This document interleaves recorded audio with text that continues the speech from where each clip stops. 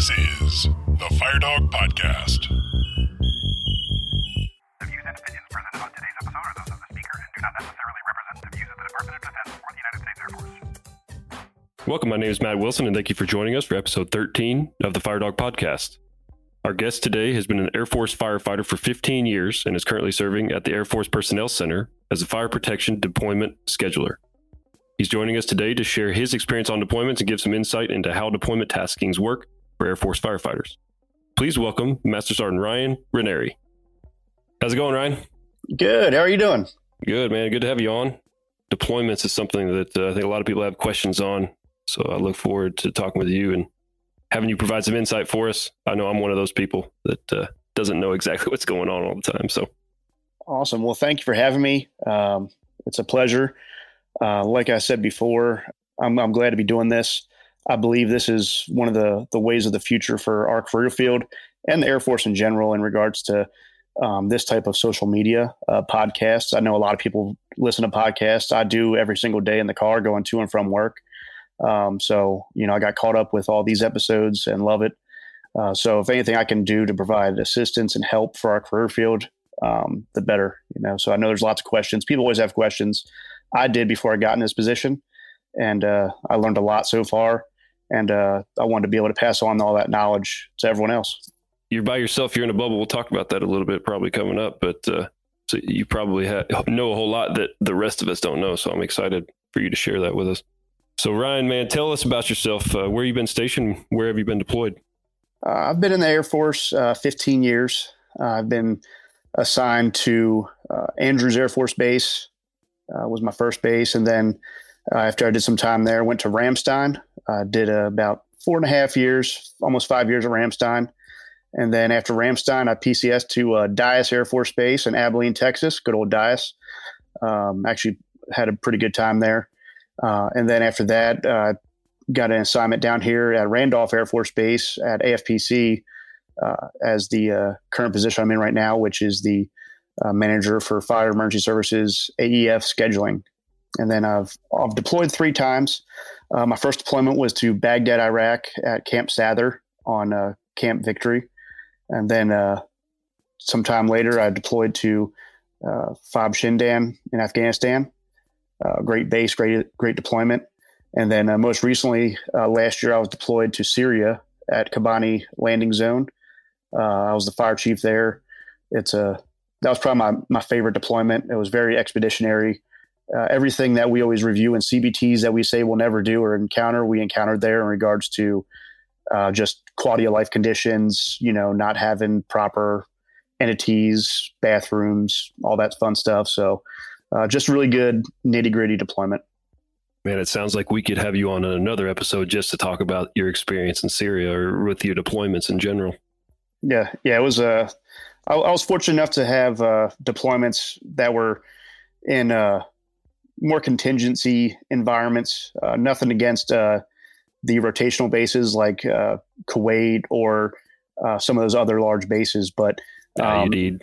Yeah, when you're actually out there, you come to appreciate things a lot more. And for example, like what we're going through right now with this pandemic, with the COVID-19. You learn to, live without certain things. And when you're deployed to areas like Syria, for example, when we would have a traveling BX show up once a month or every other month, you learn to ration certain supplies. When you're eating an MRE once a day for lunch and then a hot meal for dinner, you learn to, prioritize what you're craving or what you're, looking forward to for food. So definitely learned a lot and appreciate a lot too.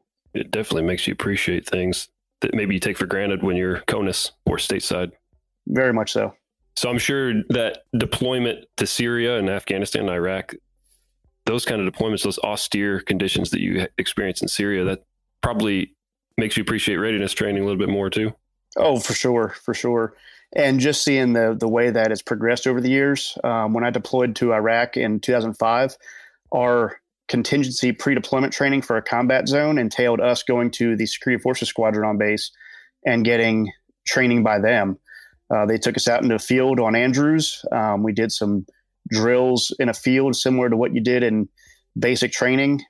in regards to I'm up, they see me, I'm down, stuff like that. They would go over like, kind of like infantry movements. And then when I deployed to Afghanistan, then I went to CST at Fort Dix, and that was 31 days of, Army-led training, going over actual like formal infantry training, learning terminology, all that fun stuff. And now recently I went to Fieldcraft Hostel for Syria, and Fieldcraft Hostel was 2 weeks of Air Force-led training, but geared towards joint training with the Army, knowing their way of life in regards to terminology for medevac stuff, and then in regards to, how they call things. And then when I was actually deployed in Syria, the training I actually received in Fieldcraft Hostel, some of that terminology carried through because we were a tenant in Syria with the Army. And the Army used all this terminology. And fortunately, some of the stuff we picked up, some of the other stuff we didn't, but fortunately, we were able to learn and understand and be a better cohesive team there as well. You have a whole lot of experience, a whole lot of training experience too, and hopefully pick your brain a little bit on that a little later. It's a question that I have for you, but let's start out by talking about your position you're serving in now. So you said you're the manager of fire protection, AEF scheduling. So how'd you get that job and what's it entail? So while I was deployed last year in Syria, one of my buddies back at DIAS sent an email saying, hey, here's some fire emergency services job openings on AMS, Assignment Management System. Two of them were on there. One was over at IMSC, and one was the AEF scheduler where I'm at now. I applied for both of them, and I ended up getting picked for the AEF scheduler. I think it was a blessing in disguise in regards to getting that job, because the other position was in regards to compliance and all that stuff. And I've done that before in my time in the Air Force in regards to, doing MIC-T stuff and all that stuff. But with the AEF, I've never really been a UDM or, readiness manager or anything like that in the fire department. So it was kind of just throwing me in with the wolves per se into new territory. And so it made me learn a lot, learn fast, and appreciate what I've learned so far. That's awesome. How long have you been in the job? So I got here in September of 2019. Cool. So not too long. Nope. Maybe 6 months or so. Yes, sir. Well, let's get into some specific stuff. Hopefully stay unclassified, or definitely stay unclassified Yes, in sir. regards to deployment tasking. So I'm sure this is what everybody wants to hear, and myself included. So in general, there's a lot of uncertainty surrounding deployment taskings among the frontline troops like senior airman, staff sergeant, tech sergeant. For example, there's probably an A1C or a senior airman out there that deploys every time they're eligible, but there's a staff sergeant 5 years in, he's never deployed. So can you provide some insight into how the process works and why deployment taskings vary? Yeah, sure. So I'll kind of give you a quick overview in layman's terms in regards to how a deployment comes about and how it goes from planning to execution. So 2 years out, we schedule all deployments. And now when it's scheduled 2 years out, that means we receive the requirements from the Secretary of Defense, and then it flows down to the different components. So the Air Force gets ours, and then from the Air Force, and they come down and say, okay, this many is for CE. And then out of CE, this many is for fire. And then that's where I come into play. So we offer that up to the Guard and Reserve first. And during this, if I refer to them as ARC, that just means the Air Reserve components. And so we offer it up to the Guard and Reserve. And then when they get it, they'll look at their resources that they have, and then they'll kind of, get assigned per se to that. Now, they don't pick and choose like, hey, I want this great location here. I want this great location here. We have some scientists that work at AFPC that have an algorithm, and they kind of assign them automatically because it's such a large number. And I'll get to that, why there's such a large number for the ARC here in a minute. And so they get assigned automatically, and then the ARC then reviews this data. And then they say, okay, yeah, good to go. Or no, this base here, this guard unit here, they have a real world mission to monitor this airfield. So we need to, not take that many taskings. So then that comes to us, and then we input it into the system, and then it's in our system, and then it doesn't go live until, 2 years from now. And then after that, then the active duty side gets put into it, and we fill all the rest of the holes. And then after we fill all the holes for the with the active duty components, then all that information gets sent off to HAF, Headquarters Air Force, and then also the MAGCOMs. And then the MAGCOM FAMs at that point then say, yes, that sounds good. So for example, then Global Strike will say their FAM per se, which might not be a firefighter at all or fire related. He'll look at it, just CE in general, say, okay, yep, my Global Strike bases can support this, or no, we can't. You need to push them off somebody else. So then at that point, once everybody says, hey, we're good to go, then it comes back to us as a finished product, or most likely it comes back with edits. And then we go through and we update. And then that's the planning phase. And then after that, after the planning phase, then it just kind of sits there. And then that's usually, like I said, 2 years out. And then when it gets to about 6 months before that fiscal year, then in our section, the people that handle rotational requirements, they go in the system and they click a button, and then basically then it allows all the MAGCOMs to see these deployments. So at that point, 6 months out prior to that fiscal year, the MAGCOMs can see it. Now, whether or not they tell the bases, that's on them. Some MAGCOMs will do that, that early in advance, because when you're looking at 6 months out prior to that fiscal year, you might look at, a year and a half out for a deployment. So that's how you can sometimes see a deployment or hear about, hey, this base got tasked, so far out. So sometimes MAGCOMs do that. Sometimes your FAMs won't. But then typically a individual that's deploying will know at least 6 months prior to that movement, if that base has been scheduled all along. Now, how it gets down to that base, so then the MAGCOM will release this code in the system, and then it'll allow the base IPR and UDMs on that base to see, oh, look, we have taskings. Once they see that, then that's when your flight gets notified, what fire department will get notified. And then that's when your deputy chief, fire chief, or your fire department readiness officer will say, okay, guys, I need to look at my roster here and see who's on this P band for this rotation. And then they kind of line that up and make sure guys are good to go and they can support. So at that point, that's where Senior Airman Snuffy or Sergeant Smith, that's when they get kind of picked to deploy. It depends on basically who is on what P band. And by P band, I'm talking P1 through P6. And then, so if you have a person that is on, say, P2 and the tasking is for, P4 or whatever, that person cannot go on that deployment without doing a waiver from the commander. And then typically the commanders don't want to sign those waivers. Some bases do, some don't. But that's outside of my realm. So after I do all the scheduling and it goes to the MAGCOMs, in regards to base level stuff, that is all on the base fire department to decide who is going on that deployment and who can support. So it's not your fault that Staff Sergeant's been in 5 years, hasn't deployed once yet. Nope. It's not necessarily anybody's fault. It's just the way that everything falls into place. So it sounds like there's a bunch of layers before it ends up getting to the base, for sure. How many, can you share how many Guard and Reserve take right off the top before that ends up with active duty? I sure can. So with that, people are going to be shocked. And then the Guard and Reserve handle 70% of our deployments, just because they have the manpower and they don't have the restrictions that the active duty side has.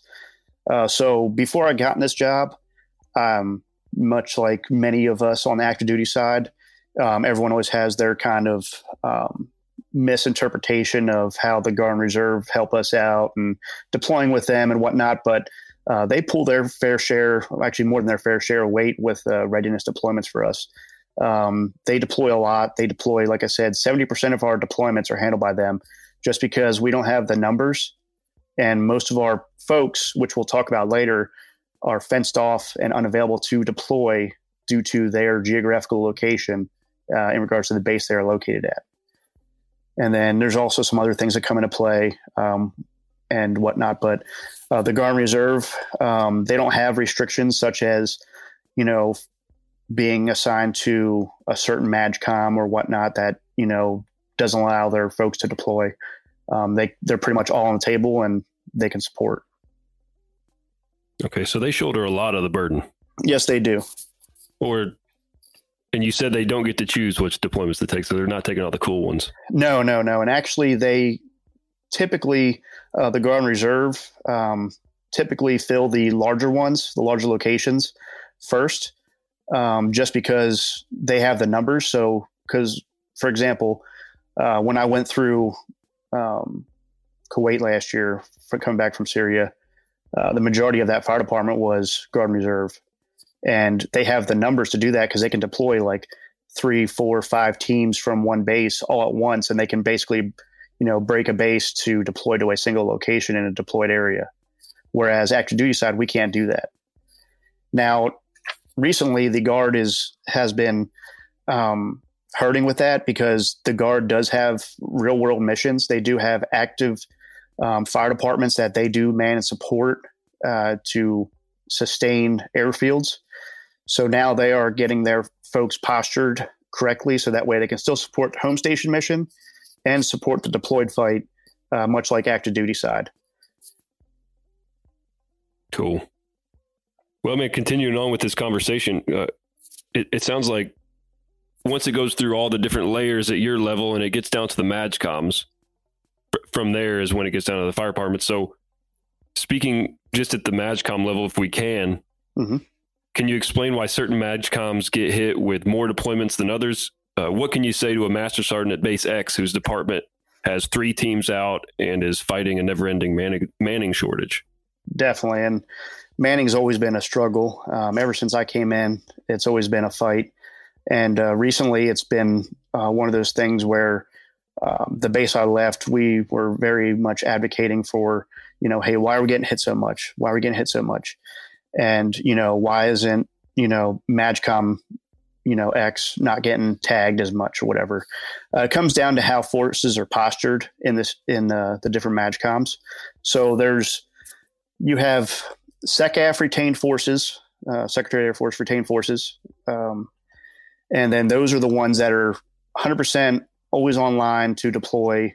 No questions asked. I can tag them. Any of those that fall under that. So that's going to be all of your ACC bases.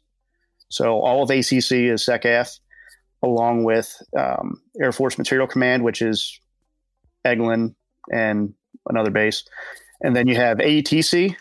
So lots of AETC bases out there. And then we call it the dogs and cats. It's your Air Force District of Washington, so Andrews, and then the Air Force Academy.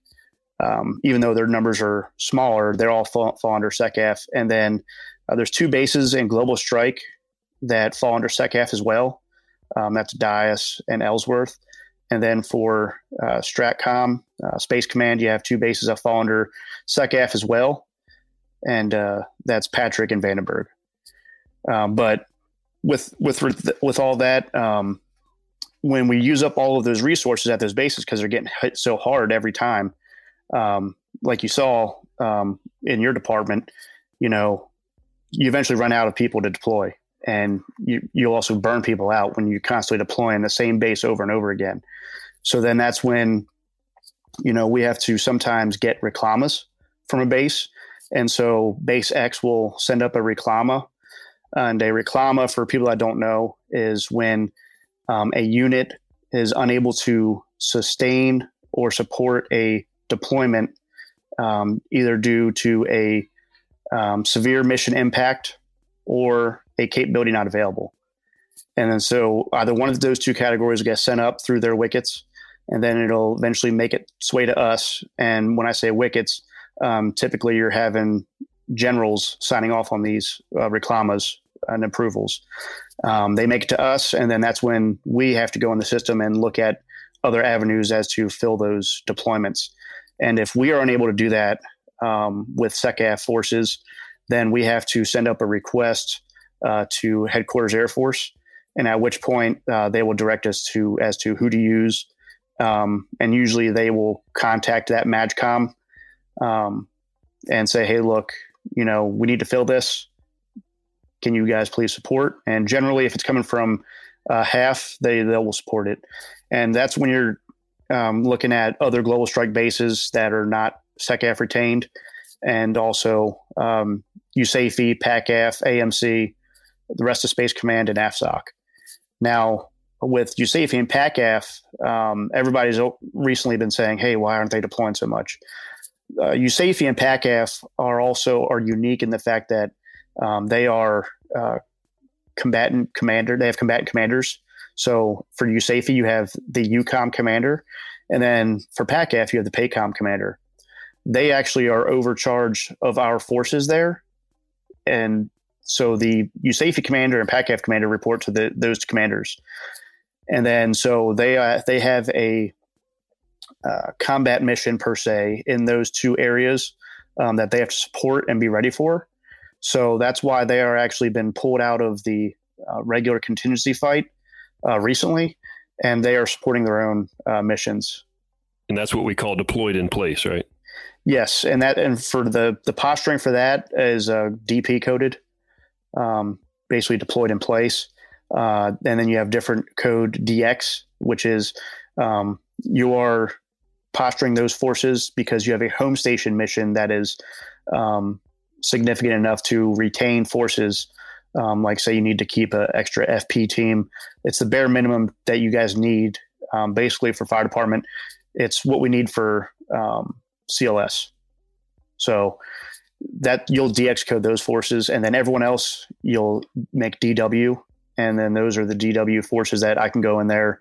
And if I see a DW, I'll actually pull up if that base, make sure that they have people assigned, properly postured.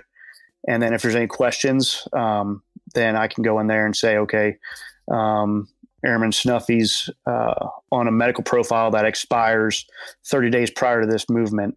Then I'll reach out to IMSC, the FAM there, and they'll contact the base and say, hey, can you guys support this? So I also have access to ART reports and also MIL-PDS, so I can pull up everyone's records. Not like record details, but in regards to, if you have an upcoming assignment, things like that. I don't have any editorial rights, so don't send me any requests for PCS assignments, but I can be able to tell, and that's one of the things we do. So we do lots of QCing when we pick people for reclama replacements or emergent requirements that pop up, like, hey, we got to get guys out the door in 30 days or less. I do a very thorough look, and I say, okay, look, there's 6 guys at this base, or there may be 2 guys at this base, 1 guy at this base, and I'm basically piecing together a deployment from 6 different bases sometimes. And, I got to make sure all 6 of those guys are good to go to deploy. And so from our perspective, or from the frontline troops perspective, is it important to make sure that your AEF online is all taken care of and all your records are straight? Is that what you're looking at, or are you looking at some other kind of database to make sure they're not on a profile or restricted?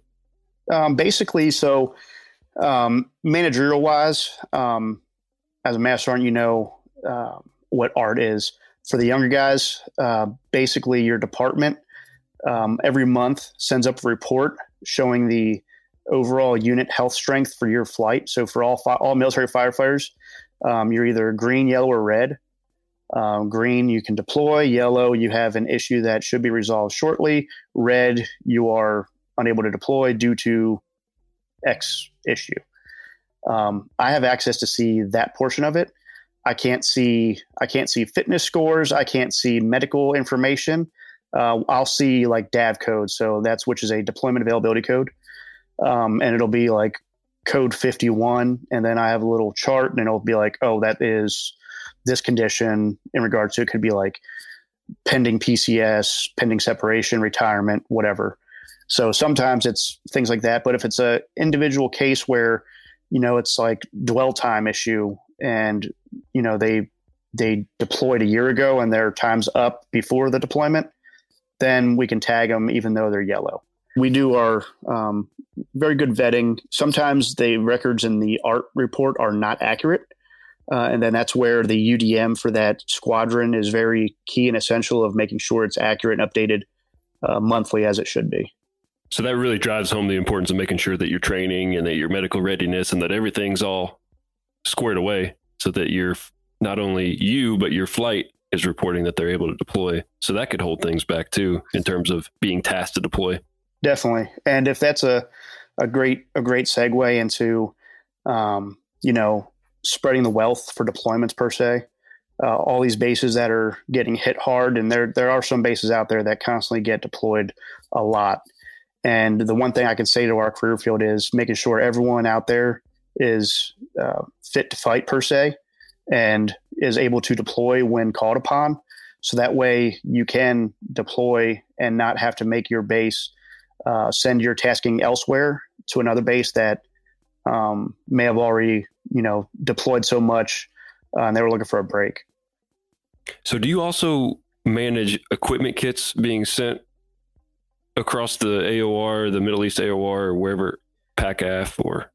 Sometimes. So with how equipment kits are postured now, for the most part, downrange has a lot of stuff that's pre-positioned at central areas. So your large hubs and the AORs, they'll have, bulk storage per se of all the stuff, vehicles, FX kits, different UTCs. And then we have all of our reserves and assets at a different location that's centralized here in the U.S. All the bases a couple years back sent all of our stuff to Grissom, and now Grissom kind of holds on to all of our UTCs and equipment. So then if I have to deploy something from Grissom, like say a new requirement comes up, a new deployment comes up for, location Z that we've never deployed to, then most likely there will be a request on there from the Secretary of Defense saying, hey, look, we need to basically build a fire station from the ground up. So that means we're going to need all the different UTCs, fire station support, comms, SCBAs, potentially hazmat, all that stuff will have to go there.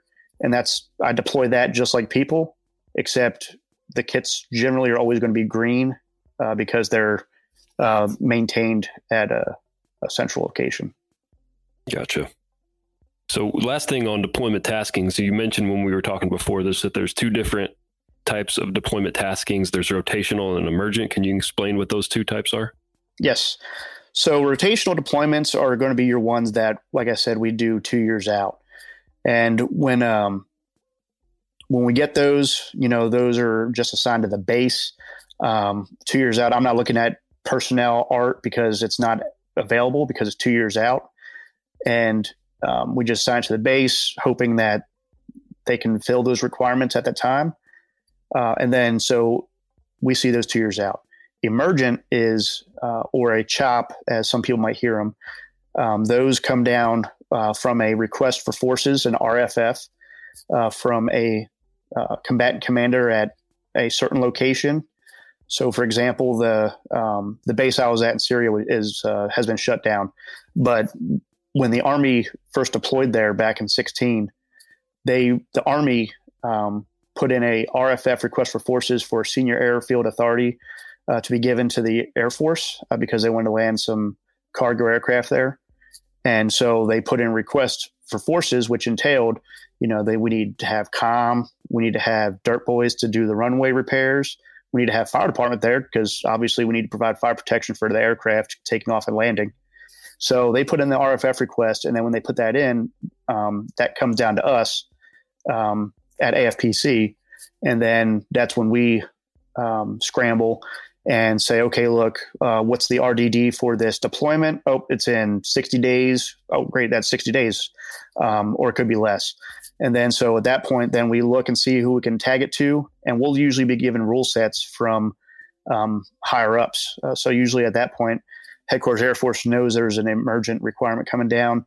So then they'll give us, more lenient rule sets saying, yes, you can dip into these excess or these other MAGCOMs that are not SecAF retained. So basically everyone's on the table, but they can still say no if they have an excuse, which is generally going to be the ones that are deployed in place. So at that point, we'll get all the troops lined up, we'll send it up for approval. And then our leadership will buy off on it, say, yep, looks good to me. And then they'll send it to the HAF and the MAGCOMs, and then they'll say, yes, we support this emergent requirement. And then that's when the bases will get notified. So those emergent requirements sound like the cool deployments. Yes, they can be. Yeah. And so the SecAF forces, or those ones that are kind of, they're the priority, they're the first, they're the go-to when the taskings come down. Are they are not looked at first when those emergent requirements come down? So, for example, we had, and like I said, I won't reveal anything that's classified or I'm not able to, but as an example, we've had something recently come down and we had to fill it regardless. They basically said, you will fill all these positions. So then we had to pull from certain bases that they may or may not have had rotational requirements scheduled, but this takes priority. And then we will figure out the rotational stuff another time. So I got you. So it becomes the priority. It becomes the number one thing. Yep. And honestly, that's what I feel like, as Air Force firefighter, that's the things that we should be looking forward to is, don't look at it as, oh man, I got tagged, I got deployed in 30 days, no notice. You should look at it as, all right, as our Airman's Creed says, my nation calls, you got to go out there and, fight the fight right away. Yeah, this is what you signed up for. So yeah, exactly. Don't be surprised if you get a short notice. Yeah. Oh, I was saying I've seen people get notified, like literally the day of saying, hey, look, you got to get your bags packed. You guys got to leave like right now. Right. And then one more thing I wanted to touch on real quick, with the emergent and all that, that does not come down to the QRF, QST, fob hopping stuff that happens. All that stuff is managed at AFCENT forward. That's downrange. They handle all those. That's managed at the MAGCOM level. Nothing. Yeah, at FPC that's handled at AFCENT, inter-theater, inter-AOR.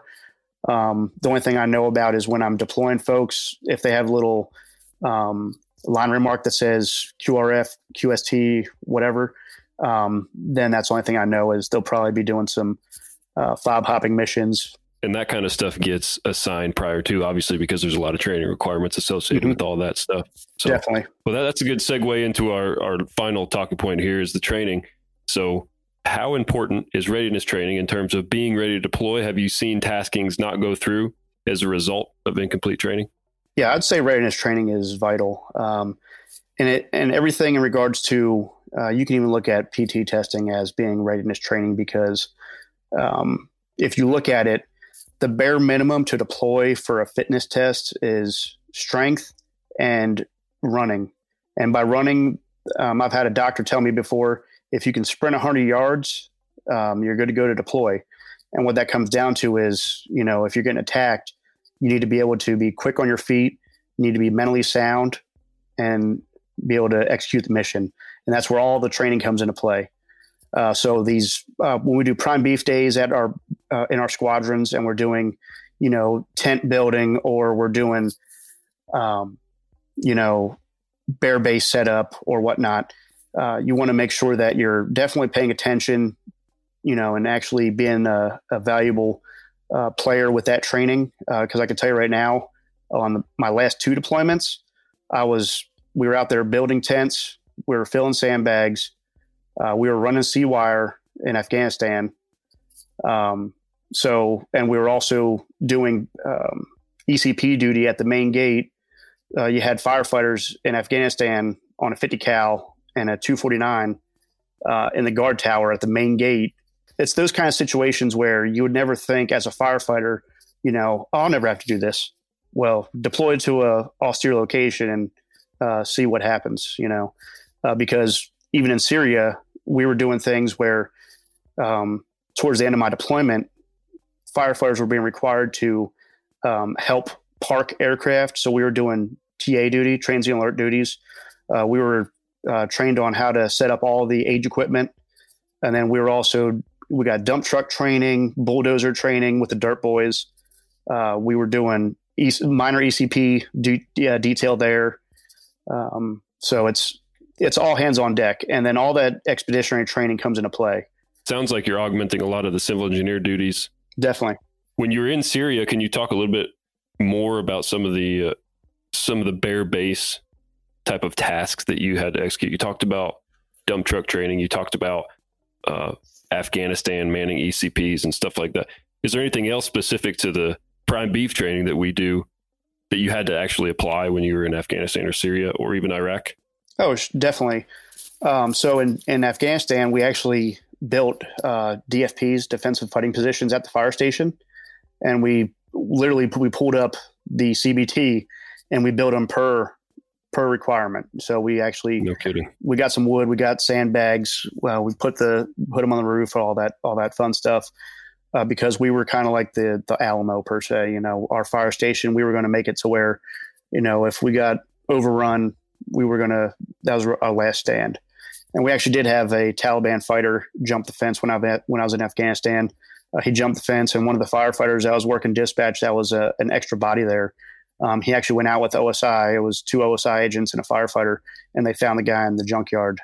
So things like that, where, when you're going through fieldcraft hostile training, CST, and you're doing these types of maneuvers with the Army, pay attention, do the training, and learn from it, because, your life may be on the line. I spoke with the AFCENT fire chief last year, and he told me that in Afghanistan, some firefighters were supporting the Army by providing suppressing fire while they were retreating back. So firefighters are out there, slinging weapons, slinging bullets at the enemy in these austere locations. And the other thing too is, when firefighters also get hurt in these austere locations, the firefighters that are also at your big rotational bases like Al Udeid and Kuwait, they have to go out there and backfill these firefighters that get hurt and sent home early. So even though you might get a deployment to a bigger base that, you don't take a weapon right away, I have seen firefighters get sent forward from those locations and get issued a weapon from that base's armory, so they can go out there and, augment these forces. Not saying it happens a lot, but I have seen it happen. Always be ready, and know that as a total force, active duty, guard, and reserve, we're all doing the same mission. We're all in the fight together. So when you do deploy and you see that you're deploying with, predominantly guard or reserve, learn from that. There's a guard fire chief that I was deployed with. He came out to visit when I was in Syria, and he had a wealth of knowledge because he was a firefighter with New York City Fire Department.